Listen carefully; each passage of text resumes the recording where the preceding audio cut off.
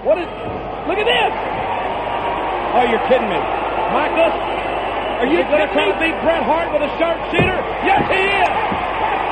Are you kidding me? Hello and welcome to Camel Clutch Cinema. This is the podcast where we talk about movies that star wrestlers or have wrestling in them. I'm Guy Hutchinson.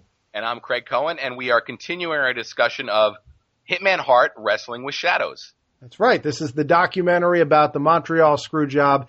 And if you haven't heard the first part, you got to listen to that first because we're in the middle of it. I know you all remember, but we're in the middle of the story here.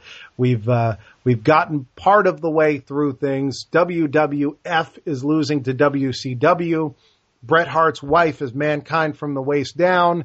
And we're at SummerSlam 1997 at this point in the story. Yeah. And like you said, WWF is losing to WCW for the first time ever. That was a big deal. Oh, my God, it was. Raw was the dominant wrestling show for, since it had started in the early 90s. And WCW had finally poached enough talent and, done enough, had enough money to really compete with Vince. And we've talked about how at that time Vince was also sort of fighting for his life, if you will. Right, for his freedom. Yeah, this was an interesting time. Yeah, prior to this is what was interesting about Raw. Prior to Monday Night Raw, every year PWI would grade all the shows that were on television, wrestling shows. And it was always whatever WCW or NWA was putting out was the best. And then WWE stuff was at the bottom. And then when Raw came out, it was so innovative that even they had to say, hey, this is great. This is better than anything Turner's doing.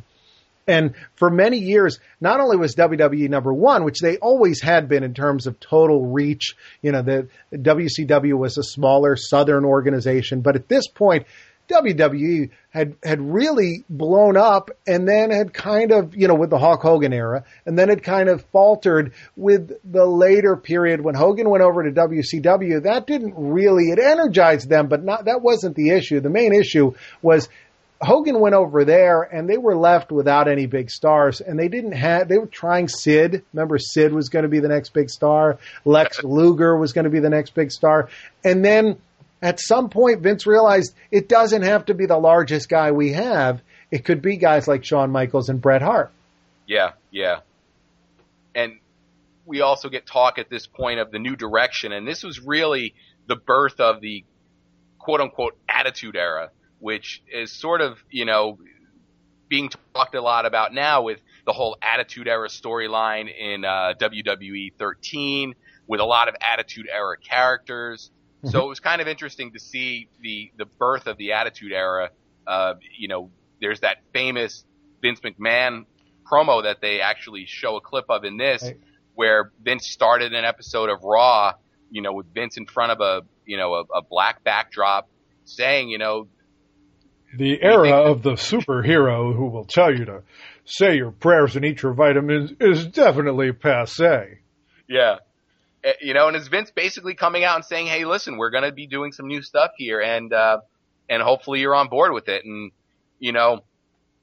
history proves that people were on board with it in a big way. But I got to say, you think about the Attitude Era and you see some of it here, there was some really strange stuff going on.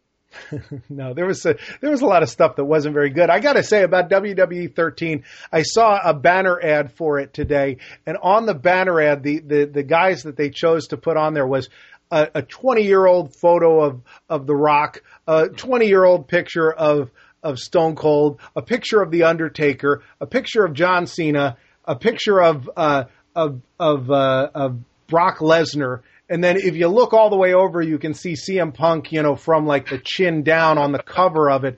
And I was like, it's so nice that they're pushing the young stars, that the young stars, they have a nice platform to push their talent. It's very nice that they're pushing mostly guys that are retired.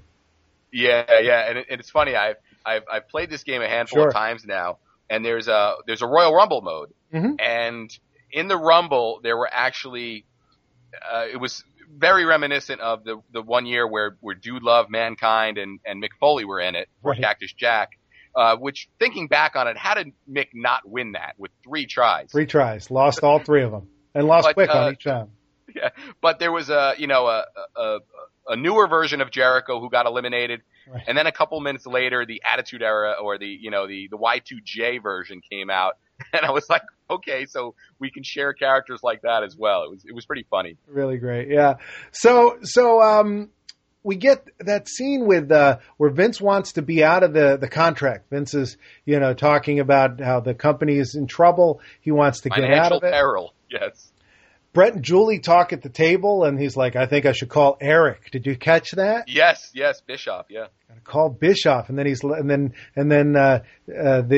like, can we cut this now? And that's the first time in the movie, I think, that they talk about cutting the cameras, and it comes into play a lot later on.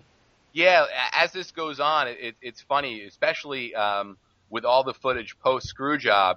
You'll get scenes where you hear people, but you don't see them because either the camera was covered or the camera was told to be turned off, but they still had audio going. Right. But it's still pretty great that they were able to capture some of this stuff that would have been lost, to people's memories. Right. Yeah. One interesting thing here is, Vince says he's sorry that he signed Brett to a 20-year deal. And since this has come out and, Brett talked about it, Vince has talked about it, regardless of how this played out in terms of the screw job, Vince ultimately was setting Brett up to really excel in WCW. And watching how WCW completely botched their handling of Brett is pretty funny. And if you think about it, I mean, Vince really did a great thing for them, sending Brett over there the way that they did.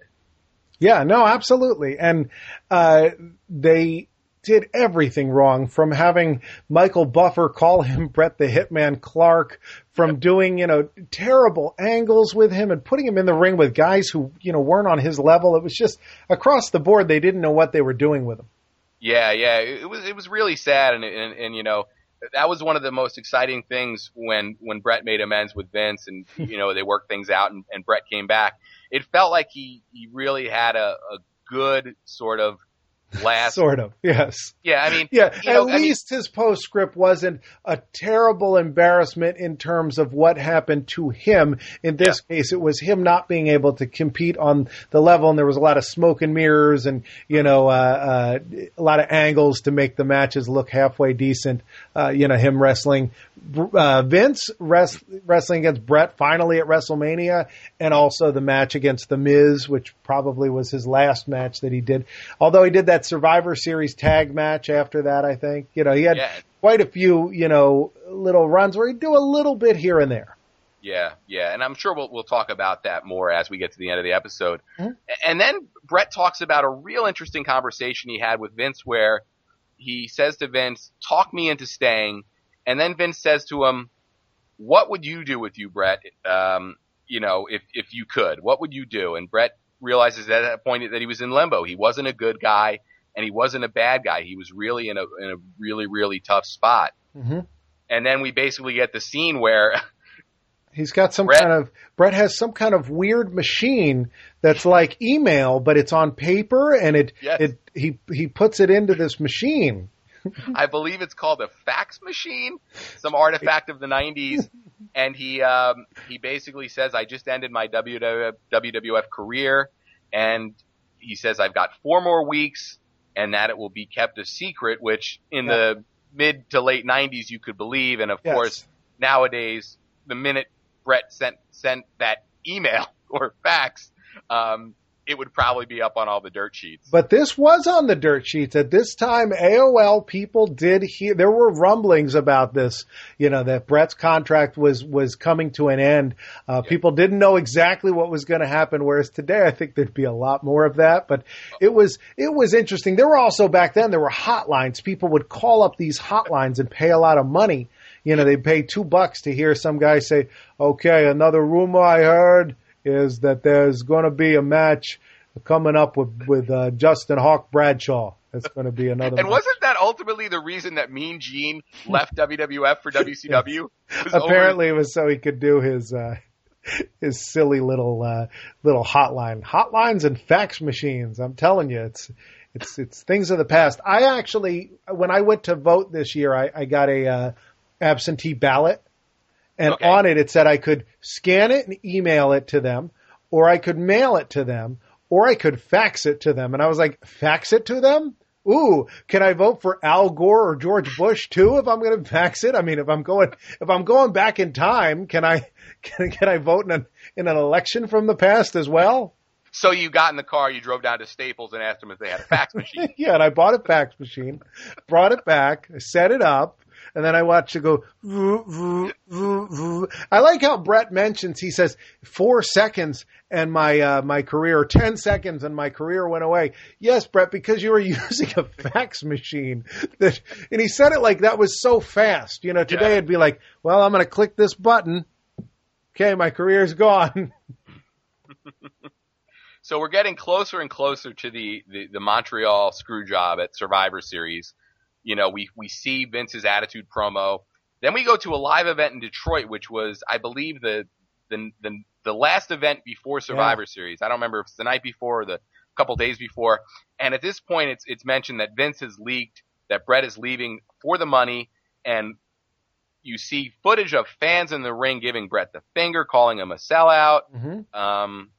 And then it cuts to a really, really weird sequence, mainly because it's not explained. Brett's in a limo, and right. Who's he riding with? He's riding with Anvil, I believe, and the Honky Tonk Man. Yeah, who at this point I didn't look, but Honky Tonk Man wasn't active. No, he was. Honky Tonk Man was doing commentary on Raw at this time. Oh wow! Okay. And he was also promoting. I don't know exactly this year, but I believe that he was doing what eventually came up with bringing out. Was it Double J? But yeah, Honky Tonk Man was involved. He was doing commentary on Raw. He was doing a lot of backstage stuff. So yeah, he was on the payroll, and by God, he looks ridiculous here. And then they cut to a guy who I didn't even recognize. Yeah, I don't know who it was. I thought it might have been Brother Love for a second, and then I was like, no, it's not. I don't know who that guy is. Yeah, and not explained. And that guy gets a lot of FaceTime. They keep the camera on that guy because I guess they thought he was going to say something witty. Yeah, and I guess it was a tough spot for the cameraman to be in too. This was actually another really cool scene in the sense that it shows you the behind the scenes aspect of this, and Brett gets into the discussion of the rules for the quote unquote shoot promos that they would cut against each other, and Brett talks about, you know, things that Vince and HBK thought would be good for them to talk about. Right. And Brett expresses his concern saying, Sean's letting me say all this stuff about him when I don't want him saying shoot or bad things about me. Sean was like, say whatever you want about me. Why don't you say this about me and say, say I'm queer and say, all these other hurtful things. And Brett's like, I don't want you to say anything bad about me. Yeah. Yeah, Brett's a human being. Sean's, got that wrestler mentality, the mentality that, causes Jerry Lawler to say to CM Punk, yes, you can come down and make fun of my heart attack on television. Exactly. And that was actually one of the funniest things is, when that episode aired, where there were a lot of people online saying, oh, I can't believe that WWE disrespected Jerry like that. Mm-hmm. It's Jerry Lawler. I mean, he's been in the business for 40 years, and he let Eddie Gilbert hit him with a car. Yes. He did. He let Michael Cole say things about his mother after she was deceased. I mean, and I think this also speaks to sort of the divide between certain kinds of wrestlers where they're not able to separate the business from their personal life. Yeah, if this was Evan Bourne that CM Punk, if Evan Bourne had a heart attack and CM Punk did this, I'd say, wow, they may have conned him into, agreeing to this. That's sad. He's agreeing to this because he has to pay his family. Lawler's very wealthy. He doesn't have to be out there at all. Yeah. I would not be surprised for a second if Lawler came up with all of this. It's and a lot of people say, well, it's still in bad taste. They shouldn't have done it. I don't know. I liked it. I liked it a lot. It got me, and I was like, oh man, I hope they kill these two guys. I hope that somebody beats these guys senseless. I hope Ryback comes out right now. I mean, for me, it worked. I can understand a lot of people say, I know somebody that has and I think we all know people that have had heart attacks. I just can separate it when I'm watching it. What I'm watching is a TV show, and they're making fun of a guy who's standing there and knows they're going to make fun of him and is in on the gag. Yeah, exactly. Exactly. And Bret was a guy that didn't want to be in on the gag, and I can't blame him. Yeah, sure. But HBK, on the other hand, totally fine with it. Yeah. And then we get talk of actually losing to HBK. He says he'll lose the title, but not in Montreal. Yeah. And now this is something that's been discussed a lot, and I'm confused about this. I don't know why Montreal bothers him, and I really feel that it just bothered him because it was the end of his run. I think the Montreal thing was an excuse Bret put out there, when really he just didn't want to have to lose the title to Shawn, a guy he personally didn't like. But I don't think he would have been happy if they were like, "Oh, Sid's going to come out and beat you," Savio Vega's coming out, or one of the Headbangers. Who get name dropped at one point. Bret's like, go play with the Headbangers. But I just think that, Bret didn't want to lose, which you can debate whether that should have been his feeling. But I think the Montreal thing, they don't even speak English there. I don't know if Bret can speak French. I don't know how close. I mean, I know it's a big country. That would be like saying Shawn can't lose because he's from Texas, can't lose in Maine. I mean, you're talking a geographical distance. There's another thing I wanted to bring up about the limo ride. There's this thing where he's like, he said Stu's dead. That's what he said in a promo. And I was just trying to understand how that promo came about and how it really sounded. Because everybody, even in the car, was like, well, that doesn't even make sense. Stu's still alive. I talked to him earlier. Yeah, and actually we'll see Stu in a minute. There was a couple interesting things here where Bret says, Vince told me I can leave how I want. And then the screw job is actually foreshadowed by his wife. And then we get footage of Bret saying that he can trust Earl Hebner, who ultimately called for the bell. And, there's been talk over the years about the screw job and whether it was worked or, who was in on it and who wasn't. And I got to tell you, the way that it played out in this documentary, I mean, was his wife really that keenly aware of things that she would suspect that they would somehow screw Bret over? Yeah, you wonder, there's a couple things I want to say on this. First of all, you wonder how much of that is edited in a way to make things appear however they want it to appear. Good point. Number two, I have found that when I talk about wrestling with other wrestling fans, you almost never get into an argument. When I talk about baseball with other baseball fans, you always get in an argument. But when I talk about wrestling, it's one of those things where wrestling fans will always, you like this guy, you like that guy. Nobody really seems to care. You can go to an event with your best friend and you can boo and cheer different people the whole night and neither of you is going to be mad when you get in the car at the end of the night. But you don't have to worry about getting your shirt ripped off or beat up going to buy a hot dog. Right. You're not going to get mugged as if you're at a Raiders game. Yeah, there's no home team. However, I will say the one caveat to that is the only time I've ever seen people get heated is when you either say that this was legit or this was fake to the wrong person. Wrestling fans seem to be very, very intense on their opinions on this particular match. Yeah. And they don't like to hear differing opinions. However, if you backtrack it, if you now saw it happen in 1997 at the Survivor Series and you start going back, there's so many clues leading up to this. There's a promo that Bret cuts on Vince where he's saying, you're going to screw me, and where he's in the ring in the cage and everything. There's a lot of moments that really, just feel like it just feels like this was a setup. If it wasn't, that's fine. But the whole idea that this could have been a setup, boy, this helped Vince McMahon. I mean, if you look at this from no other angle, but hey, Bret said to Vince, I want to go over there and make a lot of money. Can you please let me out of my contract? And Vince said, I got an idea that'll make us a whole lot of money and you'll still get your $20 million or whatever. I mean, hey, maybe that didn't happen at all, but it's really neat to think about. Oh, sure. And this was the birth of the Vince character, absolutely, character. Yes. Which they talk about. A lot of fans didn't know that he ran the company. I remember the first time I heard that, I was like, what? Vince, the skinny commentator guy, the little guy that Andre put his hand on his shoulder, that guy? You didn't believe it. You believed Gorilla Monsoon owned the company before you'd believe Vince would. I mean, Vince Vince gets told off by Jesse Ventura every night. This is not a guy that could run things. Mm-hmm. Yeah. As we talked about on the last episode, like you said, this was really a great thing for Vince moving forward. And I really think that you can believe that he was setting Bret up to get sent to WCW and was going to be taken care of. Yes. And then, of course, the ball was dropped. Right. Absolutely.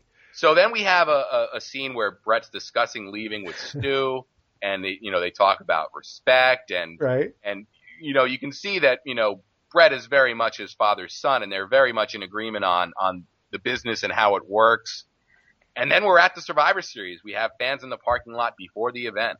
Well, what about did we get the scene with Bret in the hotel where he says the lines from the beginning, but he also says what they'd like to do is rape me, and I don't want to let them rape me.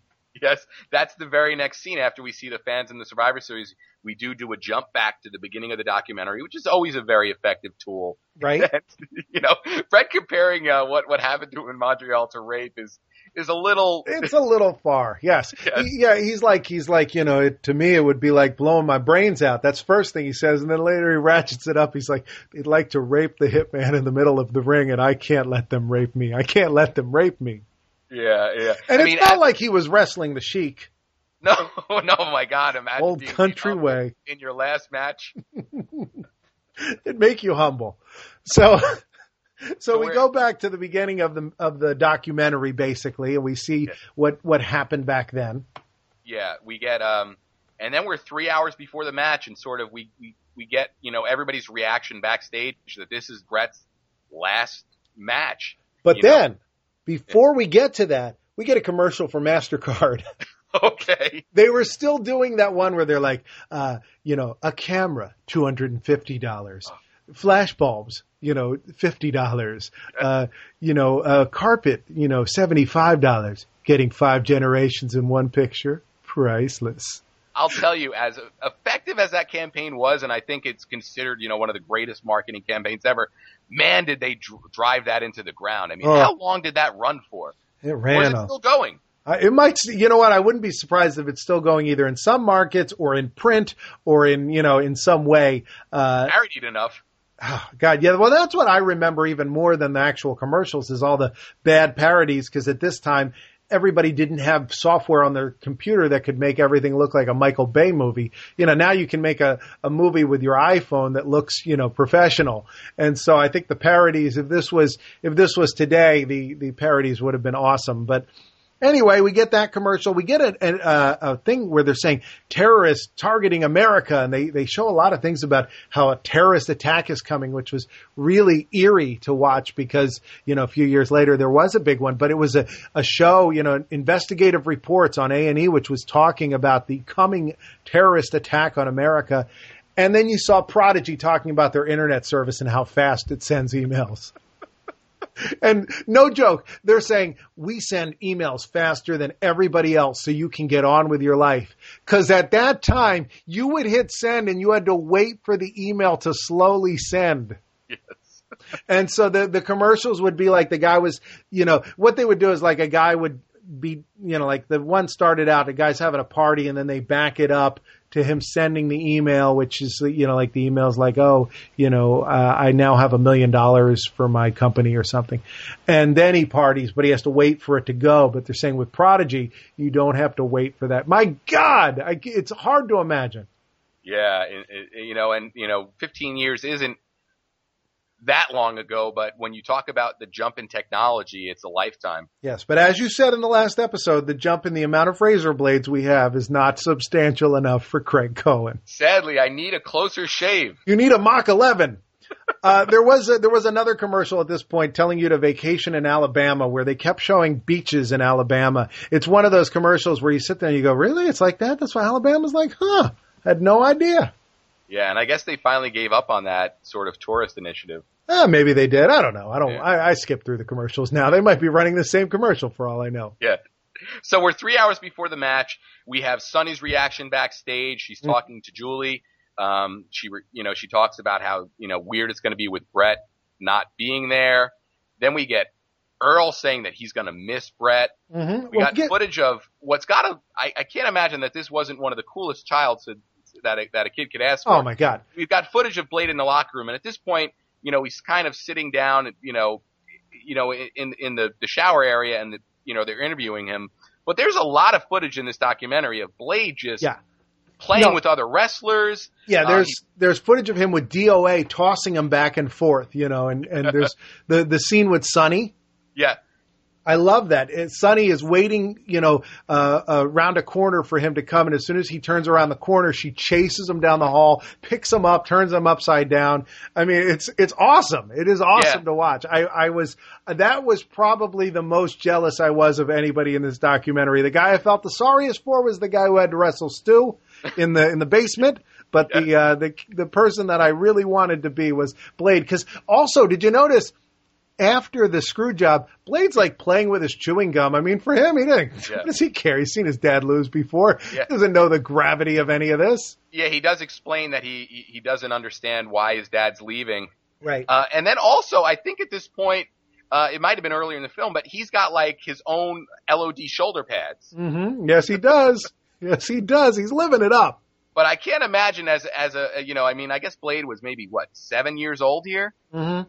Yeah, he's got a sticker on that basically gives him carte blanche, yes. And he's, in the ring wrestling with Shawn Michaels. Oh yeah, Shawn chases him out of the ring, and then they wrestle outside. He looks like he's a big Shawn Michaels fan, which probably didn't sit well with Dad. Yeah, but he looks like he really liked Shawn. Yeah, in Brett's book, he even talks about Blade being a fan of the Clique, and Shawn Michaels, and it is really funny, but it kind of makes sense. Your dad would be your hero in real life, but if he was on a TV show, the other people on the show would be the more exciting ones to you because you don't see them at home shaving with their Mach 3 razor. Yes. There also was footage that I really liked towards the beginning of Blade with Vince, where Vince is like, you're getting so big. One day you're going to go up to your dad and be like, hey, Dad, look at me. I'm so much bigger than you. Yeah, and all of the Vince footage in this film is from a distance. You hear him clear as day, but even that footage, the cameraman seems like he's a good 10, 15, maybe even 20 feet away. Right. I don't know. Obviously, they were given unprecedented access to the WWF, but it seems like certain guys were off limits. Or that could have been a stylistic choice. Maybe they had more than one camera there, and they were like, hey, we want Vince is the bad guy in our documentary. We want him to be distant. Yeah. The only time you really see Vince is through footage that actually aired. Right. Which the footage of him up close talking about how Brett screwed Brett. At this point, though, we get to hear how Brett almost schmozzed Brett. Yes. So we have a discussion of Vince and Brett, discussing how the match is going to finish. And, this should have really set alarm bells off in Brett's head if he was screwed, where, Vince just keeps saying very, very unenthusiastically, whatever you want, with me. Brett. And they finally decide that there'll be a huge run-in that Brett calls a schmoz. Not only does he call it a schmoz, I don't think I'd ever heard the word schmoz before this. I've now heard it said about 16 times by Bret Hart. Every time they refer to it, he's like, it's just going to be a schmoz. We're going to have a schmoz. I thought we'd have a schmoz. I didn't have to win. We could have had a schmoz. Why didn't we have a schmoz? And can you imagine paying however much it was for the Survivor Series back in '97, probably $45, and you have the last Bret Hart match on a pay-per-view against HBK for the world title, and it ends with Anvil and Owen Hart running in and getting Bret disqualified? Yeah, no, it would have been horrible. I did watch this pay-per-view live, by the way, I didn't understand that anything had happened out of the ordinary. It just seemed like a weird end to a match.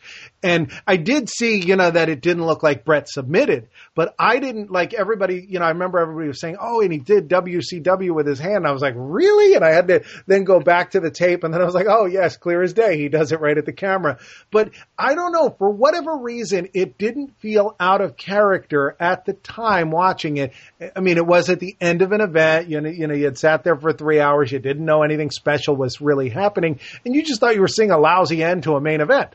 You thought you were seeing some kind of interesting screw job, which this wouldn't have been the first screw job ever if it was fake. You know, I mean, that happened a lot. You know, we had 2 Earl Hebners at one point screwing Hulk Hogan out of the title. So I just thought this was something like that, and I didn't think much of it. It really didn't stand out to me when I saw it. Yeah. You know, me too. I remember, knowing that Bret was going to WCW at that point, and I was always a Bret Hart guy. I really can't remember when the actual, talk of, a legitimate screw job happened.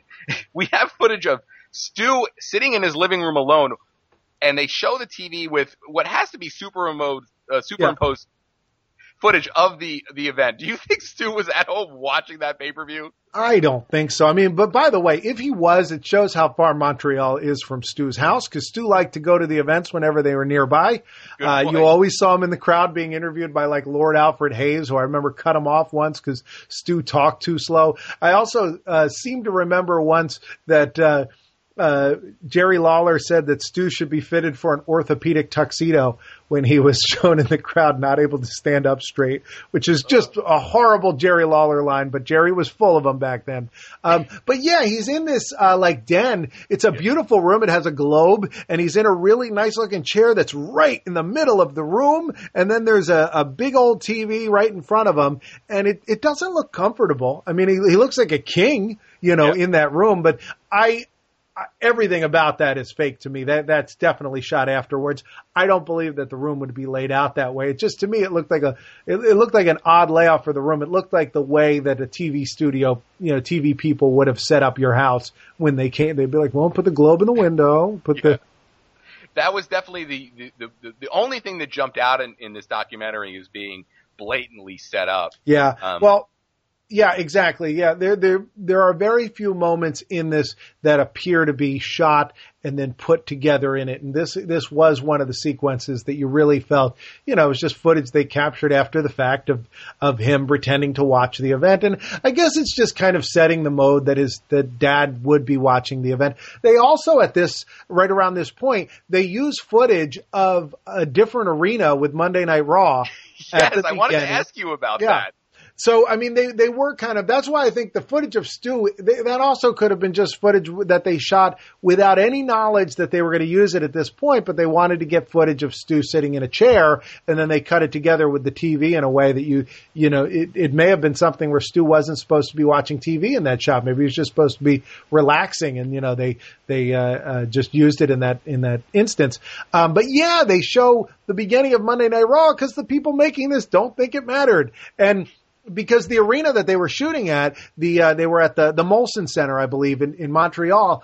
And that arena was one of those ones like MSG where they didn't put up the Titantron. They would they'd put up the thing in the aisle, and they'd come down this long center, this long aisle with a much smaller, less elaborate entrance. So I guess they were like, hey, we want the bigger entrance with the fireworks. So they cut in Monday Night Raw, and you get to see like Ahmed Johnson wrestling and yeah. And you also, light and the four, wash your feet. That song. Thorn in Your Eye, was it Thorn called? in Your Eye. From like Typo Negative, I think. Yeah. There was also an interesting clip here from a historical perspective. You've got a backstage interview with Vince. Yes. With interviewer Michael Cole, who is now pretty much the voice of the WWE. Right. And he asks Vince who he thinks will win, and Vince says, I don't know. I don't know. How would I know that? Skinny Michael Cole with his highlights. Yeah. And his highlights in his hair. And around this point, they went to a commercial break where they had a Fannie Mae spot, which was all about this woman getting a house she couldn't afford. Oh, no. Which is so funny and so sad. But it's like, so she says, she's on the train with her mom, and she, like subway, and they get out, and she's like, why are we in this neighborhood? And she's like, oh, you'll see. And then she shows her this house, and she's like, wow, look at this beautiful house. Why are we at this house? And she's like, you'll see, Mom. And then this guy's like, hey, Sharon. She's like, how do you know that guy? And she's like, because I'm his neighbor. I bought this house. And she's like, oh, my God, how could you afford this house? And they're like, Fannie Mae, making home ownership easy for you when you can't afford this house, and you'll foreclose on it in about 15 years. Oh, God. Yeah, that's got to be an interesting commercial to watch with the knowledge of what ended up happening. Yes, but not only that, the next commercial, even better, William Shatner for Web TV. Oh, And William Shatner says, he goes, you could watch, one of my shows, and they show it like in a picture-in-picture box on the bottom of the screen. And he's like, well, you surf the web to watch, to learn more about me or to listen to me sing. And, he goes to all these different websites. Then he's like, or you could look at other things, but why would you do that? Yeah, you gotta love it. You gotta love William Shatner. And it's funny that web TV, out of all the stuff, the technology that was introduced during these commercials, is that web TV might have been an idea that was executed poorly, probably. But now in 2012, you got this scenario where you have smart TVs where you can access internet content. Well, yeah, no, but I think the thing about web TV was designed for people that were afraid to use the computer. So they were definitely. like, we will dumb it down as dumb as we possibly can, and we'll put it on your TV. And I remember so many people being like, well, then I don't need a computer. And I'm like, would you ever want to do anything other than go on the web? Do you want to maybe, type a document of some kind? Yeah. There was nothing else that web TV could do other than get you on a really slow internet connection, Yes. You couldn't really you could use the internet as it was at the time on your TV, but you couldn't do anything else. And the internet then did not have a lot of videos. If you wanted to see a 10-second video clip, you'd download it overnight and then watch it the next day. I mean, it was not, so it didn't really make sense for it to be on your TV. I did know people that had the web TV, but it really was something that thankfully people accepted that they just should get a computer, and they went to Hewlett-Packard and they got themselves a computer that they could use. Yes. So we're finally back to the program. We're ramping up to the end here, and we've got Bret heading to the ring, and then we get match highlights, and this is another really cool aspect of the documentary. So over these match highlights, you have the booking decision being cut in over it. So you hear Bret discussing with Pat what's going to happen, and it leads right up to the screw job where Bret says Shawn will put me in the sharpshooter, or I'll reverse it. And then, of course, they show Hebner ringing the bell early, and we get the confusion that is the screw job. Oh yeah. No, it's a very good sequence. I do want to talk at this point about other screw jobs in WWE history. Cool. Yeah, let's do it. There is a very famous one that was before this that's really interesting. This was Fabulous Moolah against Wendy Richter. This was on the 25th of November 1985. And so at this point, Wendy Richter had been champ for about a year, maybe a year and a half, and Moolah was not scheduled to be on the card that night. And the way I'm telling this is from Wendy Richter's perspective. I've heard her interviewed about this, and this is what she said happened. She was supposed to be wrestling the Spider Lady, and there was a woman that was doing that gimmick. It was a big woman, wore this costume, Spider Lady, and would come out and wrestle. And so Wendy Richter was scheduled to win that match. And she was under contract. She had a lot of time left on her contract, but she kept going after, according to her, she kept going after Vince for more money. She felt she wasn't getting paid what she deserved. The line that she's quoted as saying to Vince was something along the lines of, "You didn't make me, Cyndi Lauper made me, so you can't tell me what to do, or you can't F with me," or whatever it was. Yeah. So Wendy Richter apparently, according to a lot of people, had gotten too big for her britches, if you will, and wanted to be cut in on a lot more money than she should have been. And so this match happened. She's scheduled to win against the Spider Lady. She gets to the ring. It's not the normal woman. It's a smaller woman, and she recognizes right away by the woman's style that it was Moolah. And she had seen Moolah backstage, and she didn't like Moolah, didn't get along with Moolah. She said Moolah would try to hurt you in the ring a lot, and she didn't trust Moolah. And she said that she knew Moolah wasn't on the card, and she was in the back, so she didn't understand why she was in the ring, but she said she didn't ask the referee. They just went ahead and she had the match, and she knew Moolah was probably going to try to pin her for the title, shoot and pin her for the title.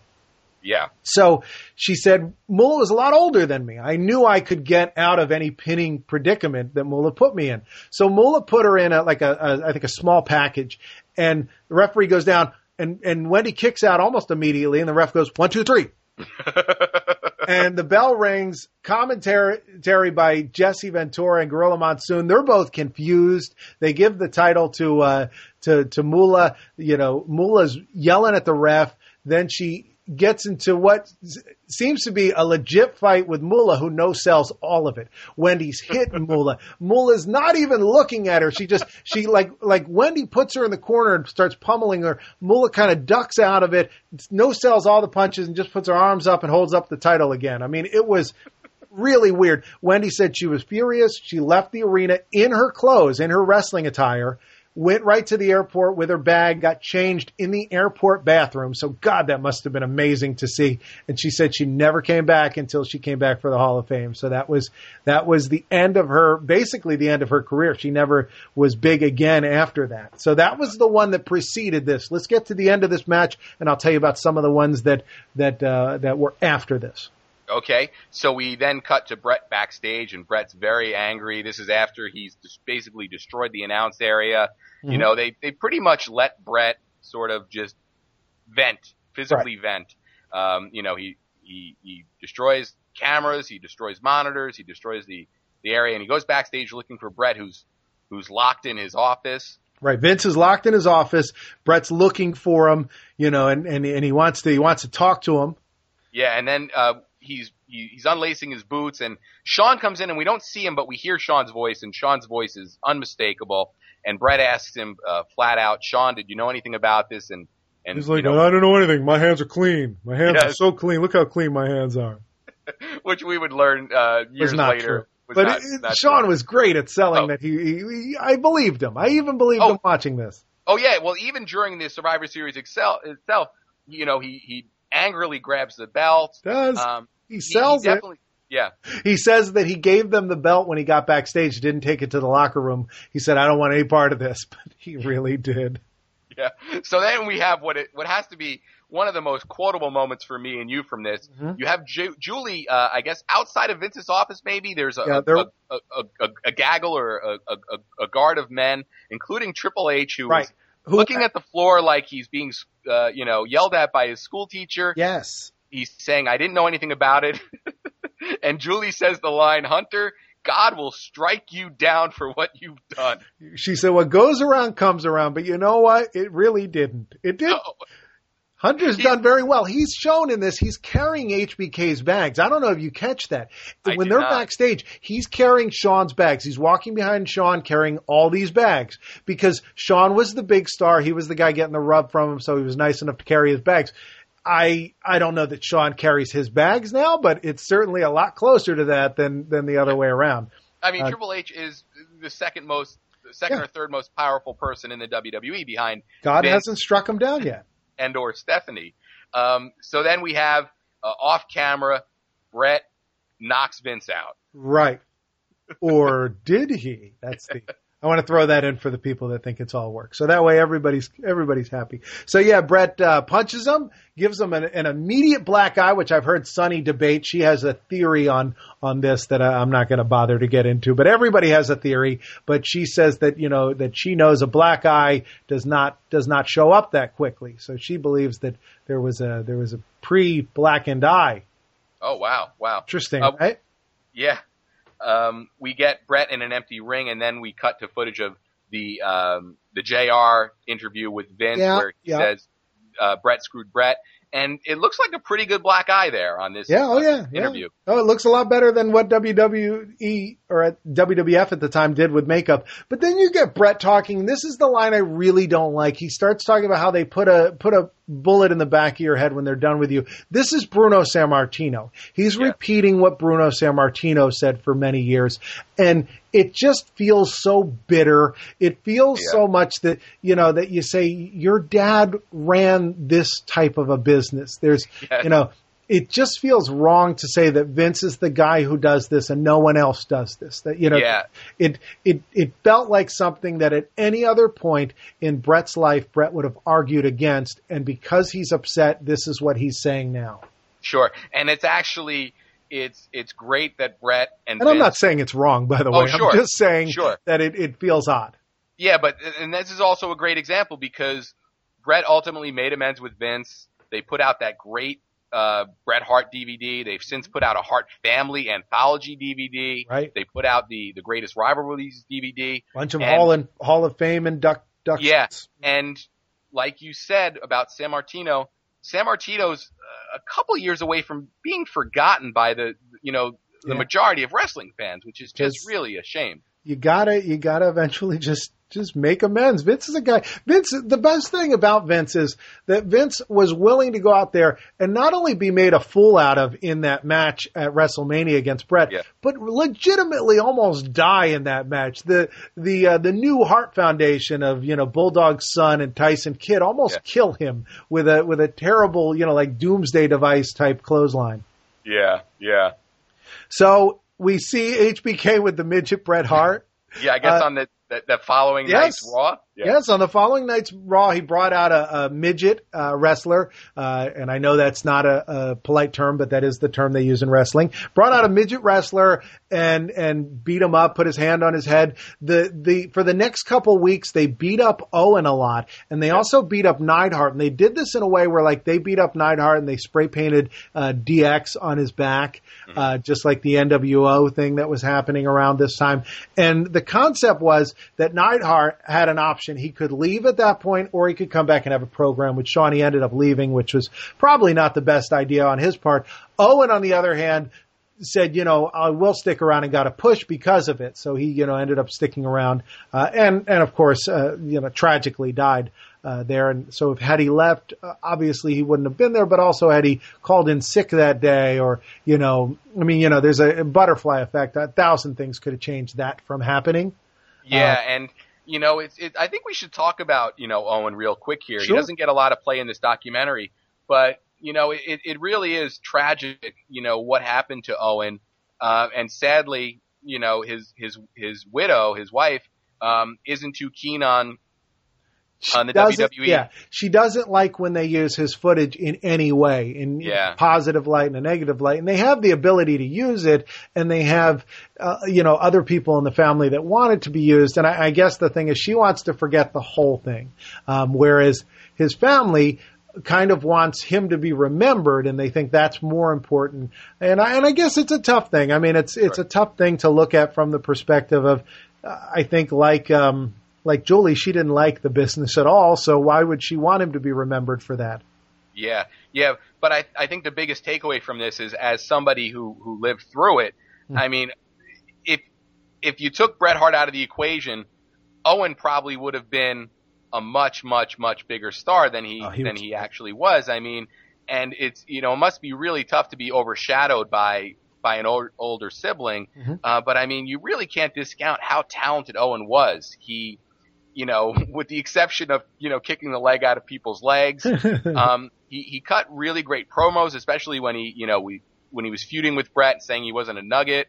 And, him and Bret had some great matches together. Oh, they had some phenomenal matches. The one at WrestleMania 10 is such a top-notch match, the one that Owen wins. Really, really great wrestler, and, a guy that didn't have as much charisma even as his brother, who also, Bret, was certainly not on the level of Shawn Michaels when it came to charisma, but Owen had so much talent. Really, really talented guy. Yeah, I mean, you could argue that he might have been in terms of pure wrestling ability, might have been the most talented guy, whereas Bret was probably the most exciting in the ring. Right. Of the two of them, there are a lot of other members of the Hart family that were not very talented. It's amazing that out of the 12 kids that Stu and Helen had, a bunch of them were girls, but they all tried it. Yes. Well, I gotta say, they're probably you and I have not seen a lot of Stampede Wrestling. Maybe you watch that, you're like, wow, that Keith Hart, he was really phenomenal. But watching today, you were at that pay-per-view event, right? Yes. The one with why don't you talk about that? Because that is that's the one where you really got to showcase the Hart family. Yeah, I think it was Survivor Series 93, I want to say, possibly 94, and forgive me for not doing my research. But the main event was basically the Hart family, and me and my uncle went to this, and we had tremendous tickets. If you watch the pay-per-view, we were sitting directly behind the announcers. We were probably 4 rows back, right? And we were sitting directly behind the Hart family, right? And there's a moment during the pay-per-view where Shawn Michaels comes out to taunt the Hart family and Stu and Helen. And clear as day, you can see me on the pay-per-view. You see a young, long-haired Craig Cohen, a very youthful, spry Craig Cohen. And of course, I'm cheering for the heel here. I'm cheering for Michaels. And in front of the Hart family. Yes. And I do a really weird sort of fist-to-finger move, showing my support for Shawn. Yes. It's that typical, pointing, or maybe I'm waving my fist. I'm doing both. It's great. It's wonderful. Yeah. At this point, they wrap up the movie. Bret says his character was murdered, and he's going home, and then they say now he wrestles at WCW, which seemed to be a mixed message. Obviously, we knew he was going to wrestle again, and he did. Obviously, as we've talked about, wasn't a wonderful chapter of his career to go over there, but he went over to WCW. Yeah. Let's talk about what happened that week in wrestling after this documentary showed on A&E. Oh, you know what? There's one more thing I want to talk about on the documentary. At the end of the documentary, on the TV version, and I don't know if this was on the version you saw, but at the end of the documentary, there's this horrible song. Did you hear this? Was this on there or no? You know what? You may have stopped it? Yeah. I watched the full credits, but I might have gotten up to, refill my drink or something. I see. Well, there's a song that comes on called Pace in the Cage, and it may not have been on the Netflix version, because, it may be something where there's a rights issue for this terrible song. But it's like, she's like, I'm pacing the cage. I'm pacing the cage. It's the worst song ever. They play this song, and over top of it, so luckily I didn't have to hear the whole thing, because over top of it I hear, you can order a video cassette of this program by sending $19.95. No, it was like $25 to this address. And then they also say, coming up next on A&E, and they go through all of, whatever else was on the lineup that night. Yeah. So that was it. Now let's talk about what was happening. WCW Starrcade was just 7 nights after this, just after Christmas. What happened on that card? Yeah, interestingly enough, Bret Hart was not on this card. Oh. He was active in WCW at this time, but I guess and Starrcade was a pretty big pay-per-view for them. But I do know that one of the things in Bret's contract was he had a limited schedule. Right. That's what I was going to say. If he has a limited schedule, 2 days after Christmas probably falls under the I don't want to be there. Yeah, and the main event of this event yes, was Kevin Nash defeating Goldberg in a no DQ match for the WCW heavyweight title. Interesting, yeah. A week before this, the WWF held an in-your-house pay-per-view called Rock Bottom. Ooh. And this was a pretty big pay-per-view in the sense that Mankind defeated The Rock for the WWF title. They would go back and forth with that title quite a few times. And then we had Stone Cold beating Undertaker in a Buried Alive match. Forget this, and you probably remember this, for the right to compete in the Royal Rumble match. Wow. Yeah. Yeah. Isn't that interesting? Yeah, that's an interesting selling point on the match. This was an interesting time in wrestling. We kind of glossed over it, but the Kevin Nash defeating Goldberg, that was Goldberg's first loss. That was, I think he got stung with a cattle prod or whatever to lose the title. But that was like his first loss ever. And then, The Rock getting his own pay-per-view with Rock Bottom. This was obviously a different world than it was a year earlier when they were filming this documentary. Yeah, the Rock's nowhere to be seen on it. Yeah, and Stone Cold's just coming to in that, whereas here he's wrestling main event against Undertaker, big time, and Mankind, also a guy in the documentary, far bigger by the time that the documentary aired. Yeah. Did you find anything out there on the internet? Yeah, you know what? On a lark, I said, you know what? Let me go to the IMDb and see if anybody's talking about this movie. And we have a thread that there are no replies to, and it's titled Discipline plus Old Stew. And it goes on to say, anyone else find the dungeon part with the screams bellowing throughout the house a bit strange? Also the audio part where they record some poor guy getting it handed to him, and Stu keeps saying something along the lines of, I'm paraphrasing here, "You don't have any discipline," quickly followed by the slapping of skin. Right. Before we get any further in this guy's quote, yes, this was apparently British Bulldog recorded this on a little tape recorder, and we get to hear it in there because they thought this guy was so pathetic. The daughter's like, he was so pathetic. My dad was just beating him up in the basement. So go on. What else does discipline old Stu? What does the line say next in the IMDb? It to me was weird, and I'm sure I'll catch a lot of flack for this post, but it's how I interpreted it. Stu Hart, I think, may have been into homoerotic, sadist discipline stuff. Sounds crazy, I know, but rewatch those parts and put it together. So once again, so the slapping of skin was not wrestling. I get it. I see.